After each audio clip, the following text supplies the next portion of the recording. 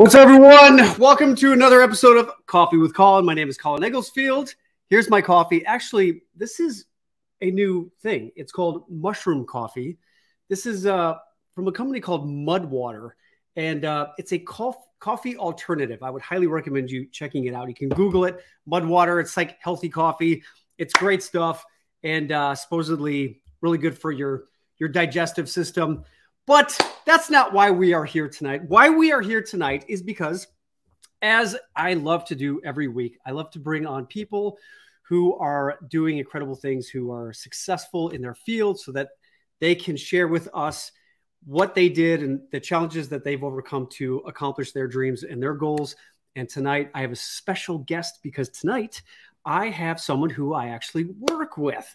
This guy is incredibly inspiring because this guy has completely dedicated his life to helping people buy and sell homes. He's from Chicago, grew up here, homegrown, and I would consider him one of my mentors. He's taught me a lot over the past few years. I am with Century 21 Brokerage. In between my acting and everything else that I do, I also do some real estate. And I got into doing real estate about 6 years ago. And I took a class on how to rehab homes. It's one of these courses that you can find on Facebook or whatever. And we're going to get into this tonight because there's a lot of pitfalls that novice home rehabbers can get into. And this is some of the stuff that we're going to be getting into tonight. But what we are going to be chatting mostly about tonight are some tips and insights on how to buy and sell homes. And my guest tonight is my senior partner at Century 21. And I got my broker's license about 3 years ago to be able to transact my own properties that I was flipping. And through this whole process, I started to meet other people who were asking me if I'd be interested in listing their homes for them or helping them buy houses. And over this whole experience, I've started to learn a ton about the real estate market that I'd love to share with you tonight. And with us tonight, I have someone who is incredibly knowledgeable about the real estate market. He is one of the top producing real estate agents in all of Chicago. And he's incredibly inspiring because not only does he do real estate, he is super active in the community. And in the last chapter of my book, Agile Artist, I write all about community and how we can get more involved in our communities to make a positive difference. And here in Chicago, there's so many opportunities to do that. And Armando is doing just that.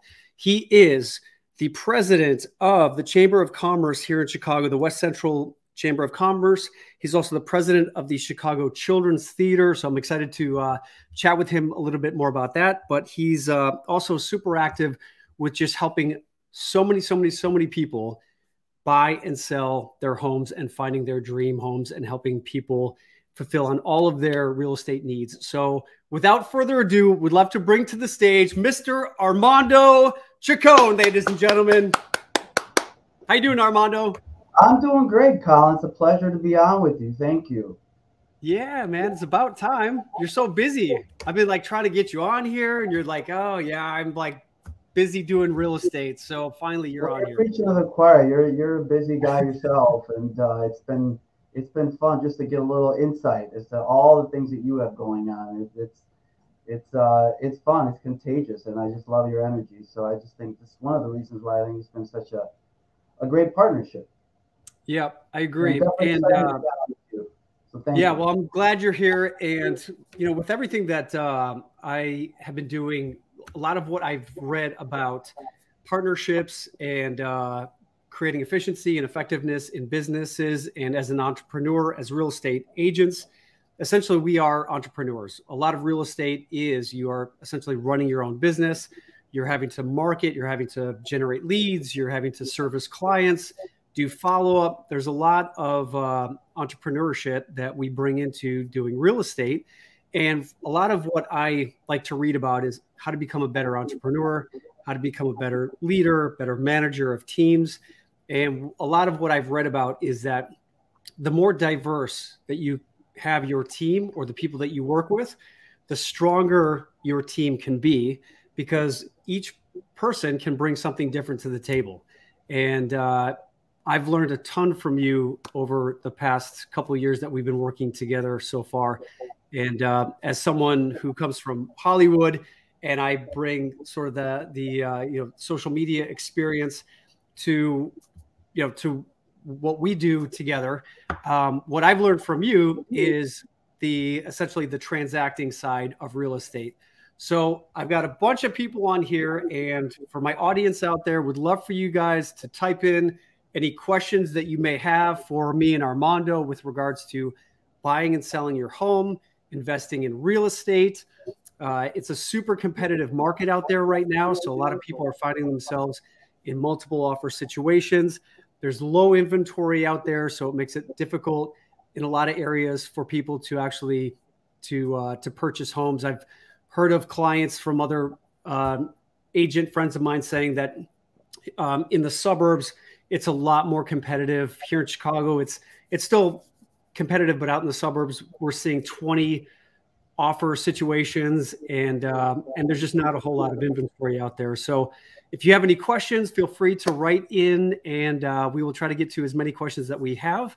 And Armando, first off, I would like to just ask, how did you get into real estate? Was it something that you were passionate about from an early age, or is it something that you just kind of found yourself into later on in life? Yeah, that's a great question. First, with as far as I just want to speak to your earlier point about entrepreneurship. And as agents, it's really, it's what we are, and it's one of the reasons why so many agents, I think, don't make it, and that's not really mentioned too much, is that they really come in with the wrong mindset. I often joke I went from a cushy job, nice salary, benefits, to a zero salary, no benefit situation. Sounds great, right? But that's really what it is. And it's not easy. It's not for everybody because it's not natural. We're all raised and told, hey, go to school, get good grades, go to college, and get a corporate job, which is exactly what I did. But there was something missing there for me. I had no idea it would be real estate that would give me that. And the way, again, I had no intention of getting into real estate. Went to college, got an accounting degree,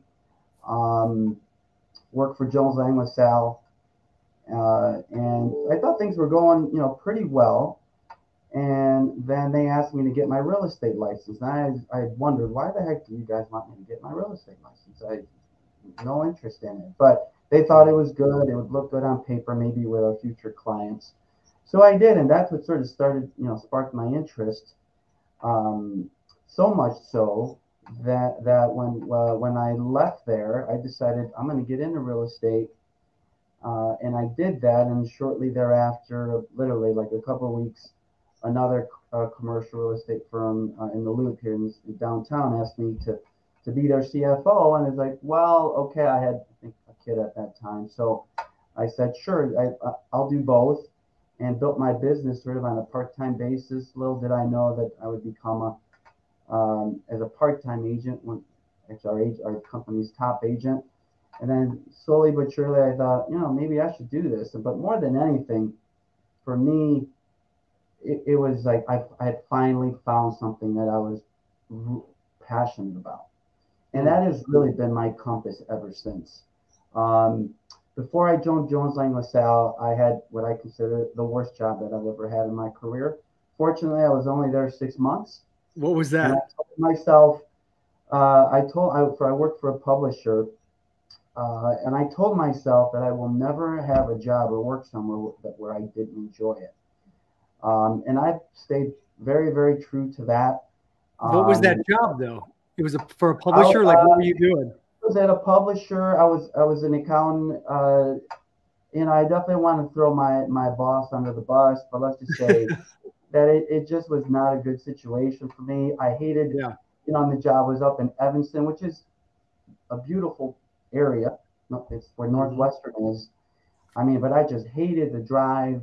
I didn't like my boss. I didn't like the job.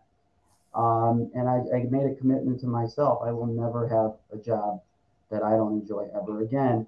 And I can honestly say that's been true. And that, again, that's become a big part of, that's what's driven me, even with the organizations that I participate in and lead.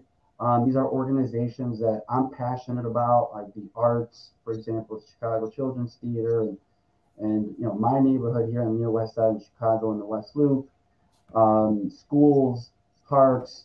Those are all passions of mine, and this city is I consider it a passion and something I'm really proud about. So, but yeah, no, definitely was not the plan. My dad was an entrepreneur as well, so it was somewhat in the blood. But again, no, I never in my wildest dreams thought that I would be in real estate.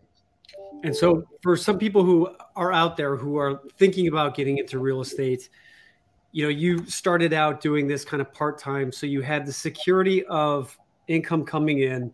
And this is what I think is some good advice to give to some people.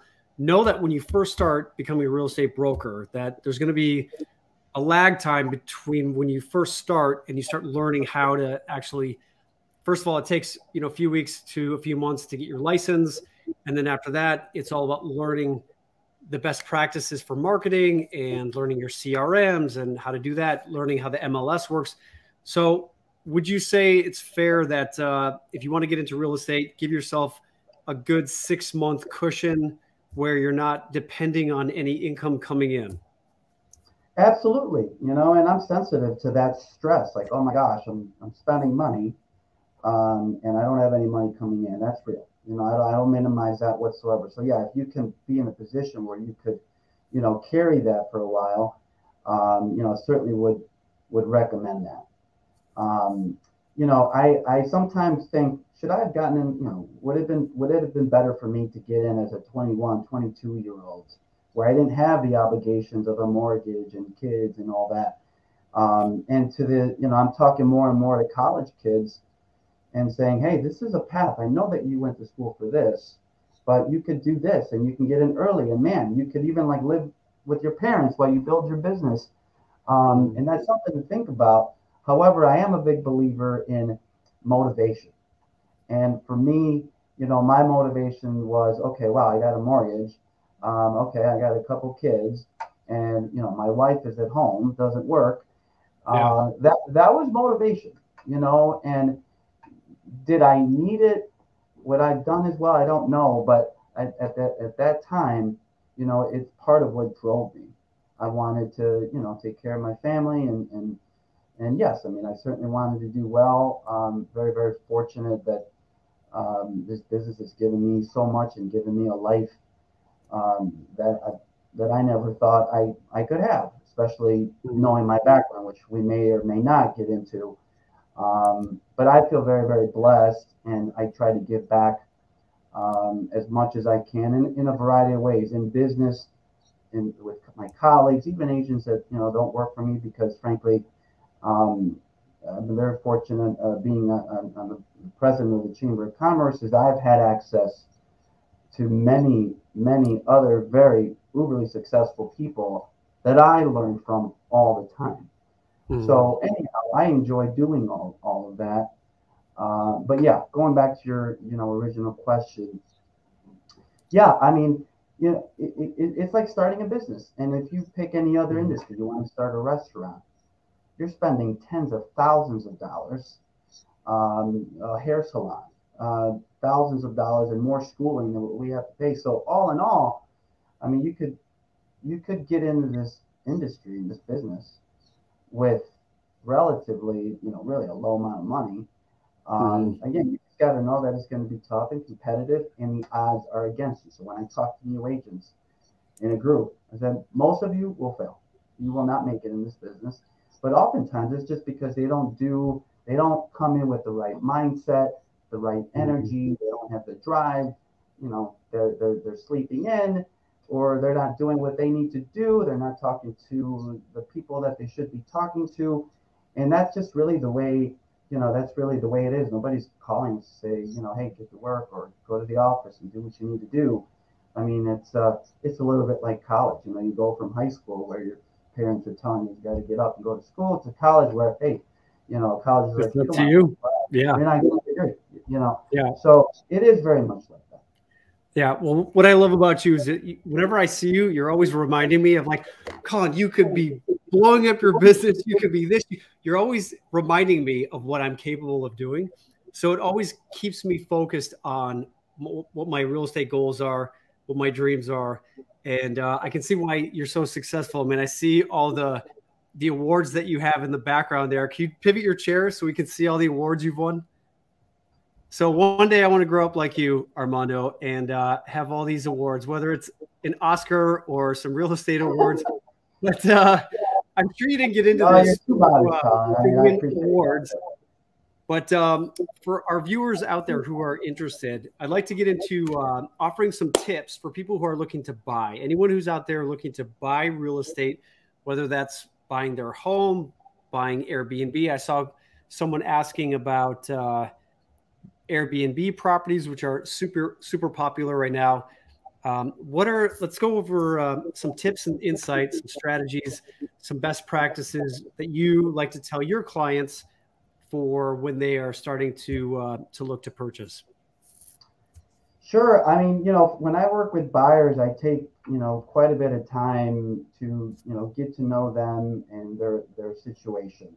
Because I strongly believe that your home should complement your life and your lifestyle. Not just, where you are now, but where you want to be. So I spend a lot of time in really getting to know them. And frankly, that's one of the things that I actually really enjoy about this business is I'm dealing with real people.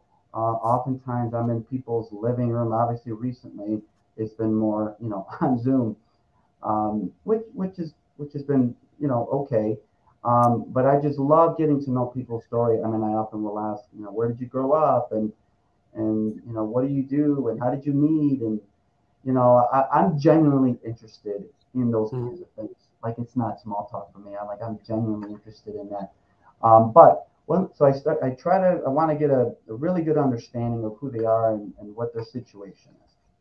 So I'll typically try to, or want to arrange a time, like a formal time, book a time to really understand what's going on with them and where they want to be. But one of the first things that, that I'll want to know is just know their time horizon, and what I mean by that is, are you going to be in a home, are you looking for something that you're going to be in for a few years? In other words, are you, a consultant, and are you having to relocate every couple years or, things like that? Or are you single now, but, are you thinking, okay, you're serious with your girlfriend, do you think you want to get married or live together, or will you want to have kids? How many kids do you have? Are you an empty nester? Those kinds of things. And because you really do want to think about a 3-year, 5-year home, or like a 20-year home, those kinds of things. Yeah. Go ahead. Sorry to interrupt you. Just thought came into my head. Have you ever come into a situation where it's a boyfriend and a girlfriend situation who are wanting to buy a piece of property, and what do you advise them in terms of who goes on the title? Because that can be a very tricky situation when two people who are not married are untitled for the property. Do you ever find yourself in that sort of situation? I mean, I have. What I have found is, definitely it'll go in either one of their names. It's not difficult to in Illinois, once you're married, it's pretty much, joint. So it hasn't been too much of an issue. I don't know how it would be in other states, but, in Illinois, my understanding is that that's the way it works. So I haven't had to have too much discussions on that, to be honest, but, to be honest, I think I've had more situations where married couples bought a property and then got divorced. That's been actually surprisingly a little bit more common. Not surprisingly, knowing just the numbers of, I think it's like 50-50. So anyhow. Yeah, just curious. And then as far as the market being as tight as it is right now with low inventory, we're not seeing it, like I said before, in the suburbs here in Chicago, it's a lot more competitive. Here downtown in the city, obviously the inventory is lower than it has been in a while. What do you, how are you advising your clients as far as multiple offer situations or? Sure. Well, I mean, on the buy side, I think you have to be very, very aware of what's going on in that local market. So, I mean, if you're, if you're going to a single family home in the city or in several suburbs, I mean, you're going to have to be very, very aware that it's competitive out there, and you have to be ready to have strategies and know how to sort of what I call win the day. So you have to be aware of that. Now, it has been very competitive. Was very competitive last year in some of these markets. I've won some, and frankly, I lost some.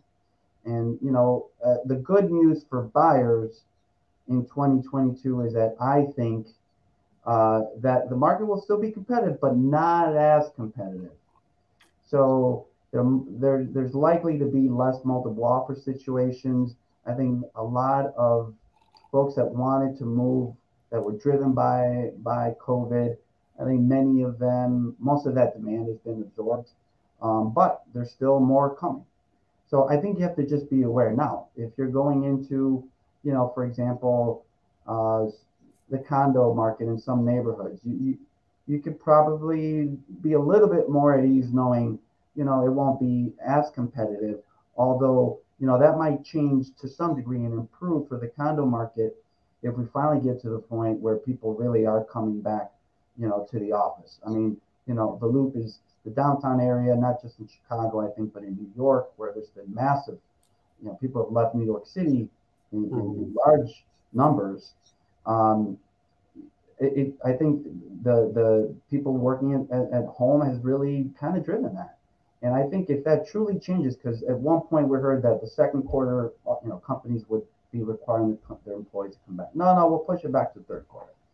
Then fourth quarter. Now it's, it seems to me that companies are a little reluctant just to sort of pick a day, but hopefully once we get past this most recent increase in cases and things start to normalize, hopefully, that could really impact the condo market. So I think it's just really kind of knowing where where you have leverage and where you don't have leverage. And if you're going to the suburbs, for example, it'll still be kind of tough, but not as tough. And when you have been in multiple offer situations with your clients, there's something called an escalation clause where you can tell the seller that you are willing to increase your bid or just automatically increase your bid up to a certain number. Are you finding yourself in those types of situations more often now? Yeah, absolutely. I mean, as you know, Colin, I mean, one of the properties you and I co-listed, we had, I can't even remember, nine offers. I think you were there like all day showing. Yeah, within 2 days. Sorry about that. But, in that particular case, I think we had like dueling offers with escalation clauses, which became really complicated. I had to put it all on a dry erase board and just try to make sense of it all. But yeah, I mean, if you're representing the buyer, that is a way to really get aggressive and win. Basically, when you have to pick your sort of baseline price, and then you have to pick an escalation amount. Let's say 1,000 or 2,000, could be more, 5,000.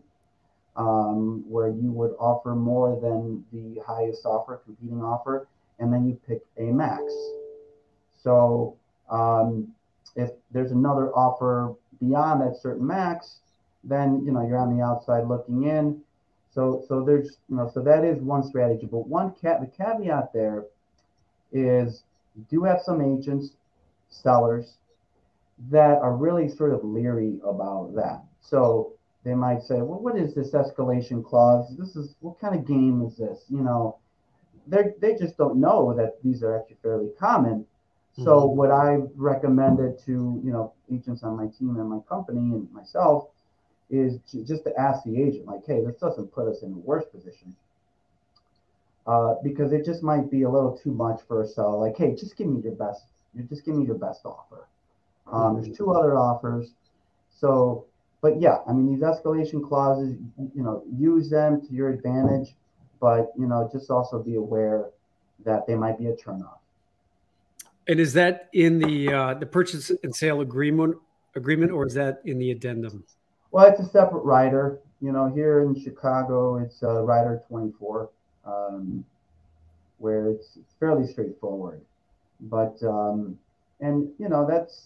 it's a really, really tough thing. I think let's face it, our clients, this is not what they do. This is what we do.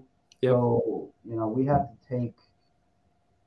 to take the right amount of time to really explain it to them. But ultimately, it is our client's decision whether to view an escalation clause, what that baseline price should be, what the escalation amount is, and prepare that they may actually get the property. And I say that because, sometimes oh, we got it. Like, oh, holy crap. Am I overpaying? It's like, wait a minute. Like, So these are, it's a complex thing. There's a lot of emotion involved. We have to be there to, just advise and guide our clients. Our job is to get them, the property that suits them and their family, and it's not straightforward. It's not easy. And it's different with every client. And frankly, that's a large part of what I like about what we do. Yeah. And if you truly, truly, truly love a property and you want it bad enough, I try to assess how badly my clients really want the property. And if they truly want it that bad, I obviously ask them how high they're willing to pay for the property. And the trick is, like you were saying, you don't want to have your client get into a property where then if for whatever reason, 5 years down the road, they're going to go to sell, let them know that if you're going to be paying this amount of money, you may take a hit on the sale of the property if you're going to be overpaying for the home that you're making the offer on. But I also say if you want it bad enough, then writing a letter to the seller that tells the seller why you love the property. And that is something that I just from, what I read about real estate, that definitely makes a difference. Have you advised your clients to write those kinds of personalized letters if there's a multiple offer situation and that? I think with an offer, there's, the hard data stuff, the price, closing date and all that, the letter is sort of an intangible, for me. I think that shows motivation, and as a seller, you want to go with somebody that truly really does want the property, because then it's kind of the unofficial glue to the transaction. Because let's face it, it's fairly easy to terminate a real estate contract. Certainly after you get past the attorney review period, that solidifies it more. But even then, someone could find potentially a way through other contingencies and so forth. But I think if you have somebody that's taken the time to write a letter, certainly as a listing agent, which is 75% of my transactions, that's certainly something will be something that I will share and appreciate with my sellers. So Nicole Weston says Oregon has just outlawed love letters for properties. Yeah, I was talking with an agent last week, and she said that she was seeing that, like where that they want to keep it fair, so that she was told that the listing agent said we're not taking any love letters, I guess. That's interesting, though. Yeah. One of the questions here is from Nadine. Is it best to have your house assessed or appraised before putting it on the market?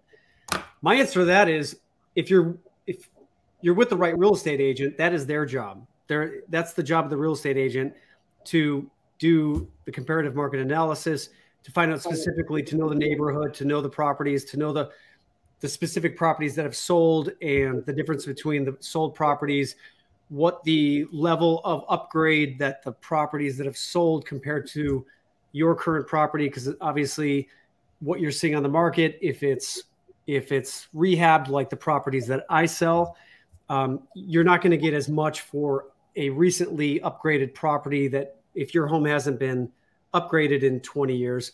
But that's the job of the real estate agent. Yeah, I mean, that's it. So to answer that question, I don't think it's necessary, especially if you're working with an experienced agent. You know, the fact of the matter is, I don't believe that an appraiser is going to know more about value in the areas that I work in than I am. You know, they're going to spend 10 minutes, in the house, and they're going to use some of the same comps, and I just don't I don't think it's necessary, especially in a market that's changing, because they're going to go off of historical data. They may not adjust for the market the way they should. I do have a client for a property. Actually, I'm probably listing tomorrow. Overly successful guy. He is done. He's in the car business, multiple dealerships. I think he's got his own personal collection of like 80 cars or something like that. I love this guy. He just wanted to get an appraisal, and I'm not going to argue with him. And he got the appraisal done, and it pretty much what I thought it should be. There was no surprises there. I wouldn't say that I'm going to try too aggressively to talk somebody out of it. I would just say it's probably not necessary. And as far as when it comes to putting down payments, we were talking about this earlier. There's a lot of traditional mortgage companies, like you'll see that the bigger banks like Chase and Guaranteed Rate, Quicken Loans. Typical home purchase is around 20% down payment, depending on your credit. And there's a lot of programs out there that a lot of people aren't aware of. FHA, veterans, where veterans can put down as little as 3%, FHA 3% to get into a house. And there's a lot of organizations here in Chicago, specifically like Neighborhood Housing Services, that will help with down payment assistance. And what a lot of people don't realize is that they can actually own a home for their mortgage, insurance, taxes would actually be less than what they would be paying in rent. And a lot of people aren't necessarily aware of that. Do you advise any of your clients on what they're able to put down and assess, or work with new home buyers? And do you find yourself educating new home buyers on down payment and that sort of thing? Yeah, I mean, I do. I mean, financing is very, very important. The lax standards several years back is the reason why we got in trouble in 08 and 09. So they really just kind of really responded to that and got more conservative and raised the lending standards, which actually is the reason why we have such a good foundation, and the mortgage credit out there is has been so good. And one of the reasons we don't have a high increase we haven't had foreclosures. It's not been a problem of late. So you have, unfortunately, that means some people are on the outside looking in. So the average down payment has gone up, which again, there's definitely some positive aspects to that. However, it may surprise people, but there are programs out there, and many people can get loans for less than 20%, 10%. I've seen 5%. There's, for example, a doctor's program that's geared towards doctors that make a lot of money, but because of their student loans and they don't have a lot of down payment. So, but they're obviously a high credit worthy individual because of their income. So I think I've seen them buy expensive homes, actually luxury homes, for something like 3 or 5%. Now, there's some other programs out there. Obviously, there's FHA, which I don't deal with too much, candidly, but certainly for VA, for our veterans, which is our folks that I'm have a special place in my heart. There's a VA, and it's important to just have a good understanding of how a VA loan works, which is different than than a conventional loan. For example, if you're buying a condo with the VA program, you're gonna have to make sure that condo building is VA approved. Oftentimes, I find that many are not, but you can either get the building approved, which sets the table for future buyers, for future veterans in that building, or you can get what we call a spot approval.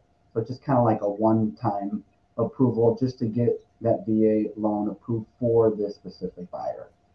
And again, there's some other programs out there. So it's always good to talk with a lender before you even go look at a home, just to kind of know what your options are. I mean, you might be pleasantly surprised when you think about what's happened to rents. I mean, rebounded in a big way after a dip due to COVID. Rents were up almost 12% on average in Chicago. I think it might be more in on the coast. And there's obviously affordability issues with that. But now now it may be cheaper to buy a property, even though prices have gone up a little bit, just not as much, believe it or not, as rents have. So I would just say, suggest to talk with your lender, maybe get a couple options. I talk to maybe 3 lenders. Make sure you don't start running your credit, all over town. You don't want that. But if you can pick, maybe 2 lenders that are trustworthy, that are recommended either by, a broker or a friend that has worked with them. Explore your options. Know what, there's 15-year loan, there's 30 years, there's different programs out there. There's a 7-year ARM, 5-year ARM. Again, you should really be thinking about your time horizons with this too. I mean, if you plan to be here for 5 years, 10 years, these are all factors that buyers should be considering. Elizabeth Krause is asking, do you recommend homeowners do an inspection prior to listing so that they know what issues might come up or not?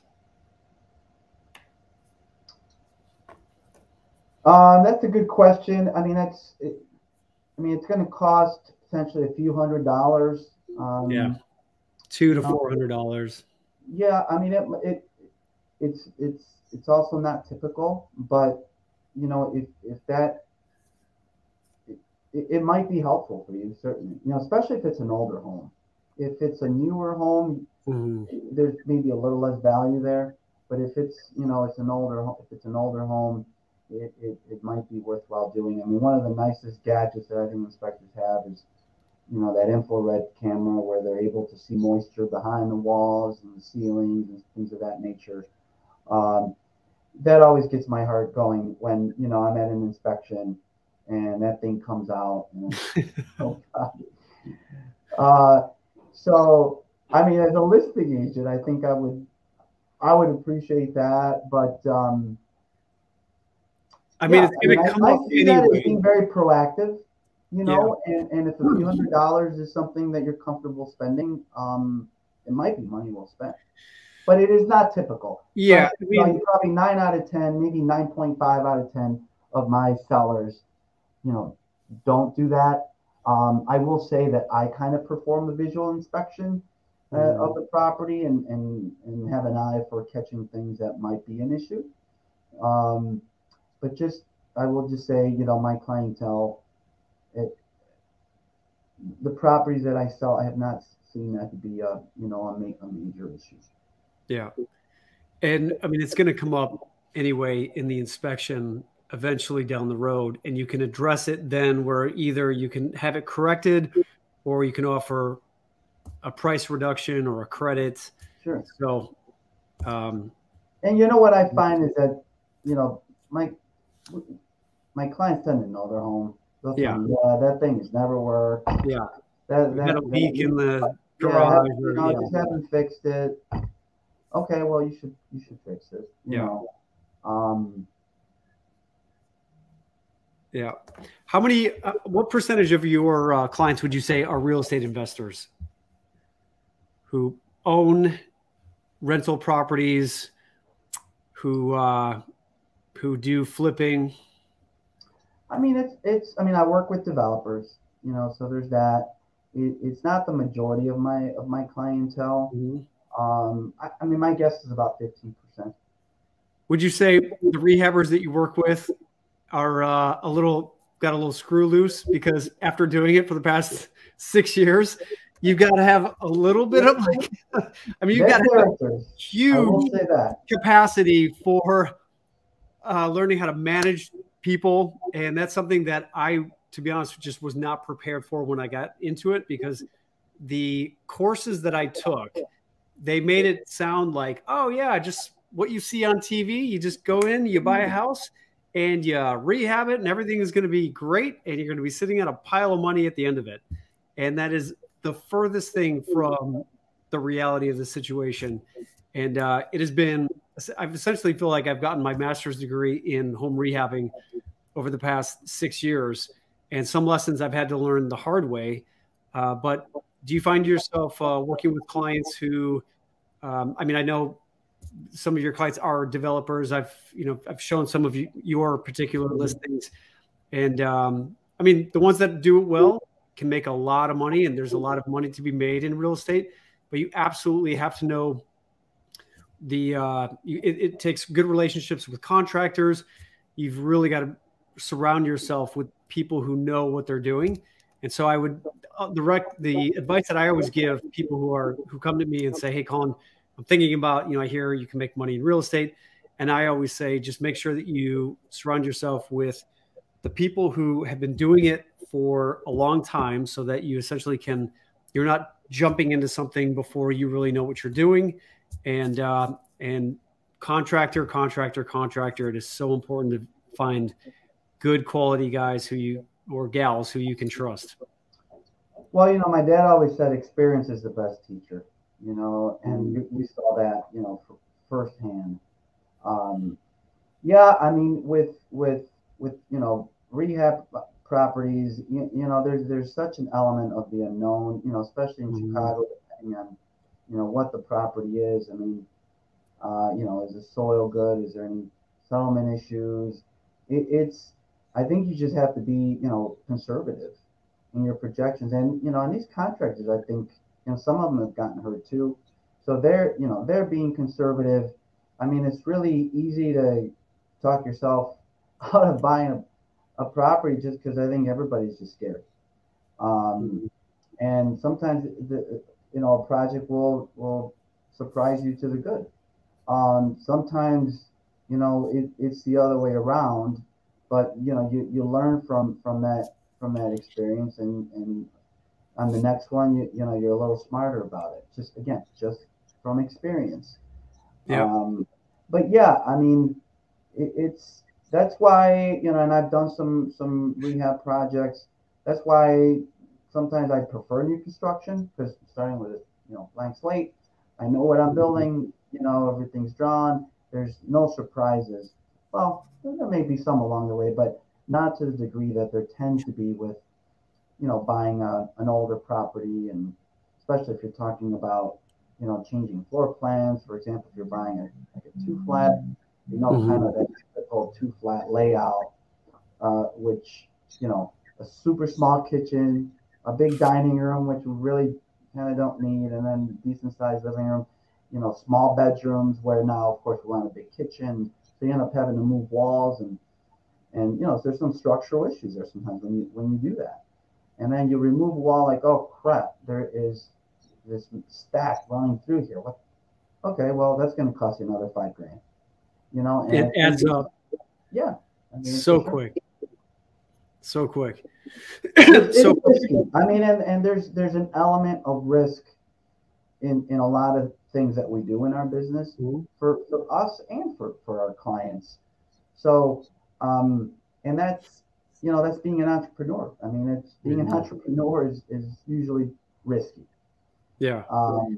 But you know, you have to accept that you may make a couple bad moves along the way. You know, hopefully they don't drown you too much, and you move on, and you learn from that experience. Yep. So whenever anyone asks, how do I find a good contractor? And it says here, Elizabeth is asking, Elizabeth Kraus again. Good questions, Elizabeth.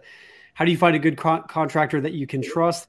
I like to use referrals, and I would highly advise wherever you are at, if you're interested in getting into real estate investing or doing any work, I would call your local real estate investment group. I'm a part of one here. And in this community, such as a real estate investment group, there are a lot of contractors in these groups. And because it's an insular group where if these contractors want to continue getting work in the group, it's all referral and it's word of mouth. And if the contractor is not good, obviously they're not going to keep getting work. You want to make sure that they're licensed and bonded. You got to know that if anyone comes onto your property, the contractor and the subcontractors need to be bonded and insured, because anyone who climbs up on your roof, falls off your roof, you can be liable and be sued for them, anyone on your property who potentially may get injured on your property. So those are the things you want to look out for. And Angie's List is, I've never actually used Angie's List, but if you're looking for any recommendations, any contractors, it's kind of like the Yelp of the rehabbing or contractor world out there. So I would say that's a decent resource. But I would also recommend that you get some recommendations for when you do find a contractor. Ask to see some of the work that they've done. Go see some of talk to some of the clients that they've worked with in the past. And then just make sure when you write the contract up with the contractor that there are stipulations in there that if there's anything that needs to be done outside of the scope of work that they give you, that they need your written signature in order to add or subtract from whatever is in writing in that agreement. So it's not just, all right, I'm going to rehab your home. It is literally breaking each section of the house down. How much is your HVAC budget? What is your plumbing budget? How much is it going to cost to redo the roof? And so that each and every single line item is accounted for, because things can run away very quickly if you don't keep these guys accountable. Yeah, somebody just posted, just commented that it's now, they go by Angie's now, which is true. Oh, just Angie's? So, is that what it is? Okay. Okay. So when it comes to entrepreneurship, because we touched on this a little bit earlier, you obviously run a team. You're a partner at Century 21 SGR here in the city. As far as being a team leader, being an entrepreneur, what are some insights or what's some advice that you may offer to other team leaders out there, CEOs, managerial people in those types of positions, and where have you learned how to become the leader that you are? Yeah, great question. I think I've just surrounded myself with other exceptional leaders. I'm a student of highly successful people. So that's been really helpful, for me. I mean, just, like a guy like Tim Grover, for example. Tim Grover was Michael Jordan's, trainer. Went on to become, trainer to, you name an NBA star. He's become a motivational speaker. And, he was somebody that I had the chance, very fortunate to be able to serve him with several transactions. So just I learned from him. Another guy that was a former CEO of Boeing, one of the most humble guys. I think he was the highest paid CEO in Illinois at one point. Yet, I don't know if I've ever met such a humble man. Just a guy from Iowa, and I learned so much from him. In real estate, Jim Lynch has been that for me. He was a mentor early on, and then even a guy like Harry Houzanis, who started one of our competitor companies. he's somebody that I have access to all the time. He's become a personal friend. He's kind of like dad I never had. So, you know, and I can go on and on and on. And I think for me is as a leader, you have to put others before you. And that's what I try to do for our team members, for our agents in the firm is, I mean, I really have embraced um, that mindset. I feel it's a duty, you know, to my team members as a community leader. Certainly, I look out for and try to help others, and I think that's my calling. That's what I have a passion to do. I enjoy serving people. I enjoy helping people. It gives me personal satisfaction. It's become, you know, it's become a big part of who I am and who I strive to be. And that's simply, you know, to help others. And, you know, I enjoy it. So that's what I would say is, you know, make others come before you. You know, you help anybody that needs the help. I get satisfaction watching them succeed, just as I've enjoyed watching you succeed, Colin. And I'm grateful that we've somehow our worlds came together. And I enjoyed seeing you grow on the real estate side. Obviously, I know you've done exceptional things in Hollywood and modeling and God knows what else. Every time I talk to you, I learn something new that you do or that you've done. And that's, you know, I'm really, really happy for you. Yeah. Well, I think we both continue to inspire each other and to push each other to achieve heights and levels that I think we both know that we're capable of. But it's always nice to have someone who challenges us to reach our fullest potential. It sounds like your father was pretty instrumental in that. Yeah, you know, he was a hard-nosed guy. So, you know, he was somebody that just worked really hard, you know, blue-collar guy. Um, What did he do? he was a butcher here in the Fulton Market That's right. district. Yeah. And, you know, he's kind of old school guy. I mean, he would show up like 2 hours early for work. It was weird. If we didn't fly very often on an airplane, but man, or when we did, we would be at the airport like 5 hours early. That's just how it was. Never be late. Never owe anybody a dime. You know, work hard. Um, he just was. We had to always be doing something. You know, where all I wanted to do as a kid was play baseball, which is my first love. You Yeah. know, unfortunately, I did have a chance to do that, and was really grateful for it. But that's yeah. I mean, you know, he's flawed like we all are. Um, you know, and but he definitely had some values that he instilled in me that carry on to this day. Such as. Well, I mean, hopefully you've had some, you've seen it, you know, myself, and just high energy, always driving, Yeah. striving, always have to be doing something, and that's kind of the pace of that, you know, that I work at. For example, you know, as you know, relentless is one of the terms that Century 21 Mm. uses, and it very much resonates with me Hmm. because I feel like it's a big part of my personality, and I think something that I get from you know, from my dad. My mom is more of a nurturing. I can never do anything wrong with her. I mean, that's but they balance each other out, you know, very very well, and I think it served me well. Yeah. Sounds like similar to my parents.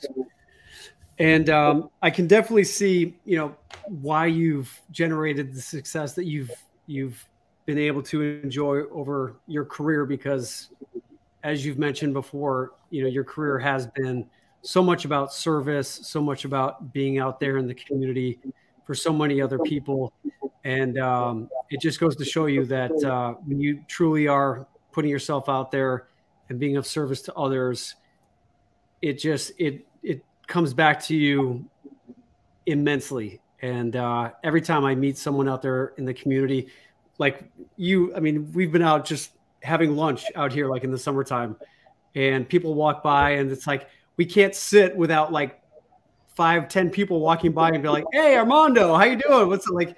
You are known in the neighborhood. You are like the mayor of the West Loop. And anyone out there who's in the Chicagoland area and is interested in getting more information about how we can help you with buying or selling real estate in the Chicagoland area, by all means, we would love to chat with you. And anyone else out there outside of the Chicagoland area, if you need any recommendations, we can always find a referral for you out there. And we've come to that part of the show, Armando, where we talk a little Hollywood here. Are you ready for your movie recommendations? Oh boy. Yes. Okay. All right. So first question here, my friend, is what is your favorite movie of all time? Actually, that's a tough one, of course. I mean, there's so many, but if we're talking about inspiration, which I think is what you're about. Yeah. Right. Gladiator. Oh, I love that. Yes. There's so many scenes there that I just love, and it's not a movie that I've watched as often as, say, like Goodfellas or Ferris Bueller's Day Off, which is also one of my favorite of all time. And the funny thing is that my youngest son, he like knows so many lines from movies that will ad lib and like play these scenes out. It's hilarious. But that's also one that's up there as well. Awesome. Well, we're going to get to that because the next question is, what was your favorite movie growing up? Wow, that's also a very, very good movie. Growing up, maybe I didn't get a chance to watch. Oh, Superman. I love Superman. Oh, great movie. Christopher Reeve, the original? Yes, absolutely. Yes. I had to think about that because I had to kind of go back to, my childhood. But Superman and all, with Christopher Reeve they were my favorite. Yeah. Yeah. I mean, no offense to the current filmmakers who have been rebooting all of these franchises. I still have to say the original Superman with Christopher Reeve is absolutely hands down the best one. Without a doubt. Yeah. Favorite romantic comedy?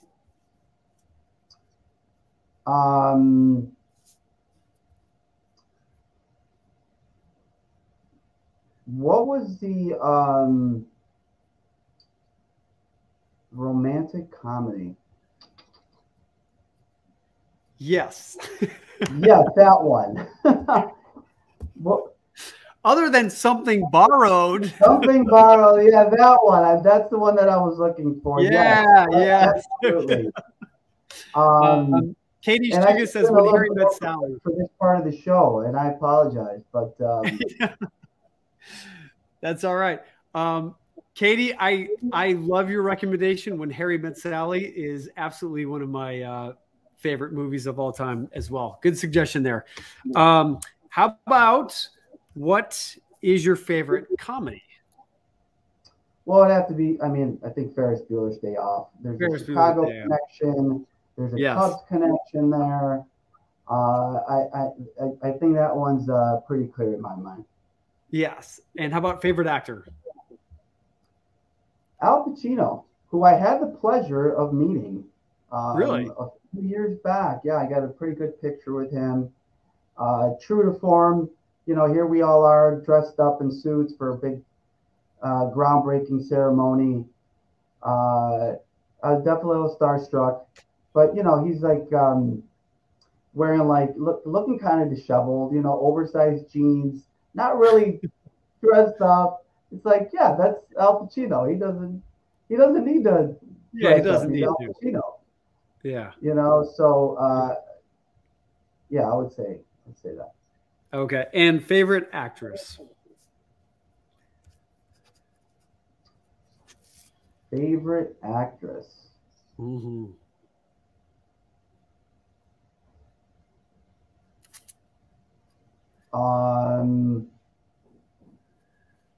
Come on, Armando. We got to get you watching more movies.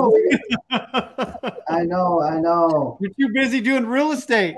I know. I'm terrible at this. I'm really struggling. Favorite. Can we call your wife and do a lifeline here? I should. I mean, I should. Hey, Bridget, shoot a text message to Armando. Yeah, I this is, you know what this is exposing? Lack of preparation. Hey, it's okay.